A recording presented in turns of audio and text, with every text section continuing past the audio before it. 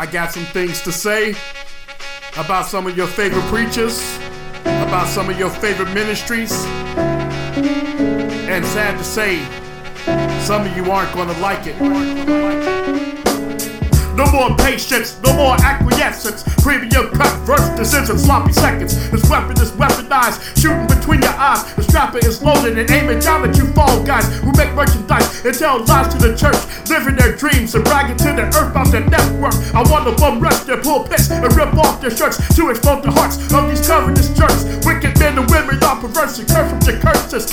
It's hard for me not to curse in this verse. Silly millennials worshiping doctrinal criminals, men who should be in prison for prostituting the Bible. Well, I guess it's only right. Some get caught with transvestites, using the church money to get hair from their wife. Some do crack and use tithes and offerings to break back a poverty-stricken mental bitches who don't know jack.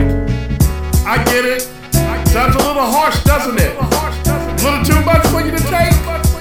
You didn't like verse 1? You're definitely not gonna like verse 2.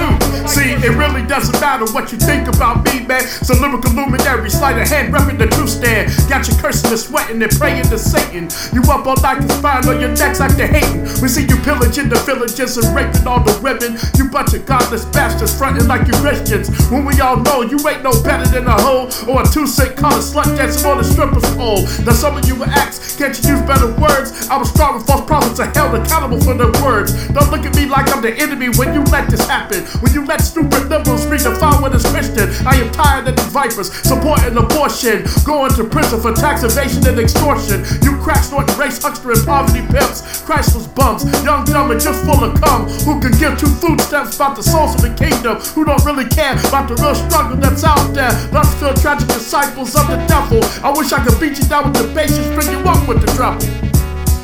That was dedicated to your favorite mega church pastor, to your favorite emergent doctrine pastor, word of faith pastors, and all other heretics and false teachers who are blaspheming the name of Christ, who have bastardized the truth of Scripture, and who you continue to support, no matter how much truth has been told about these men.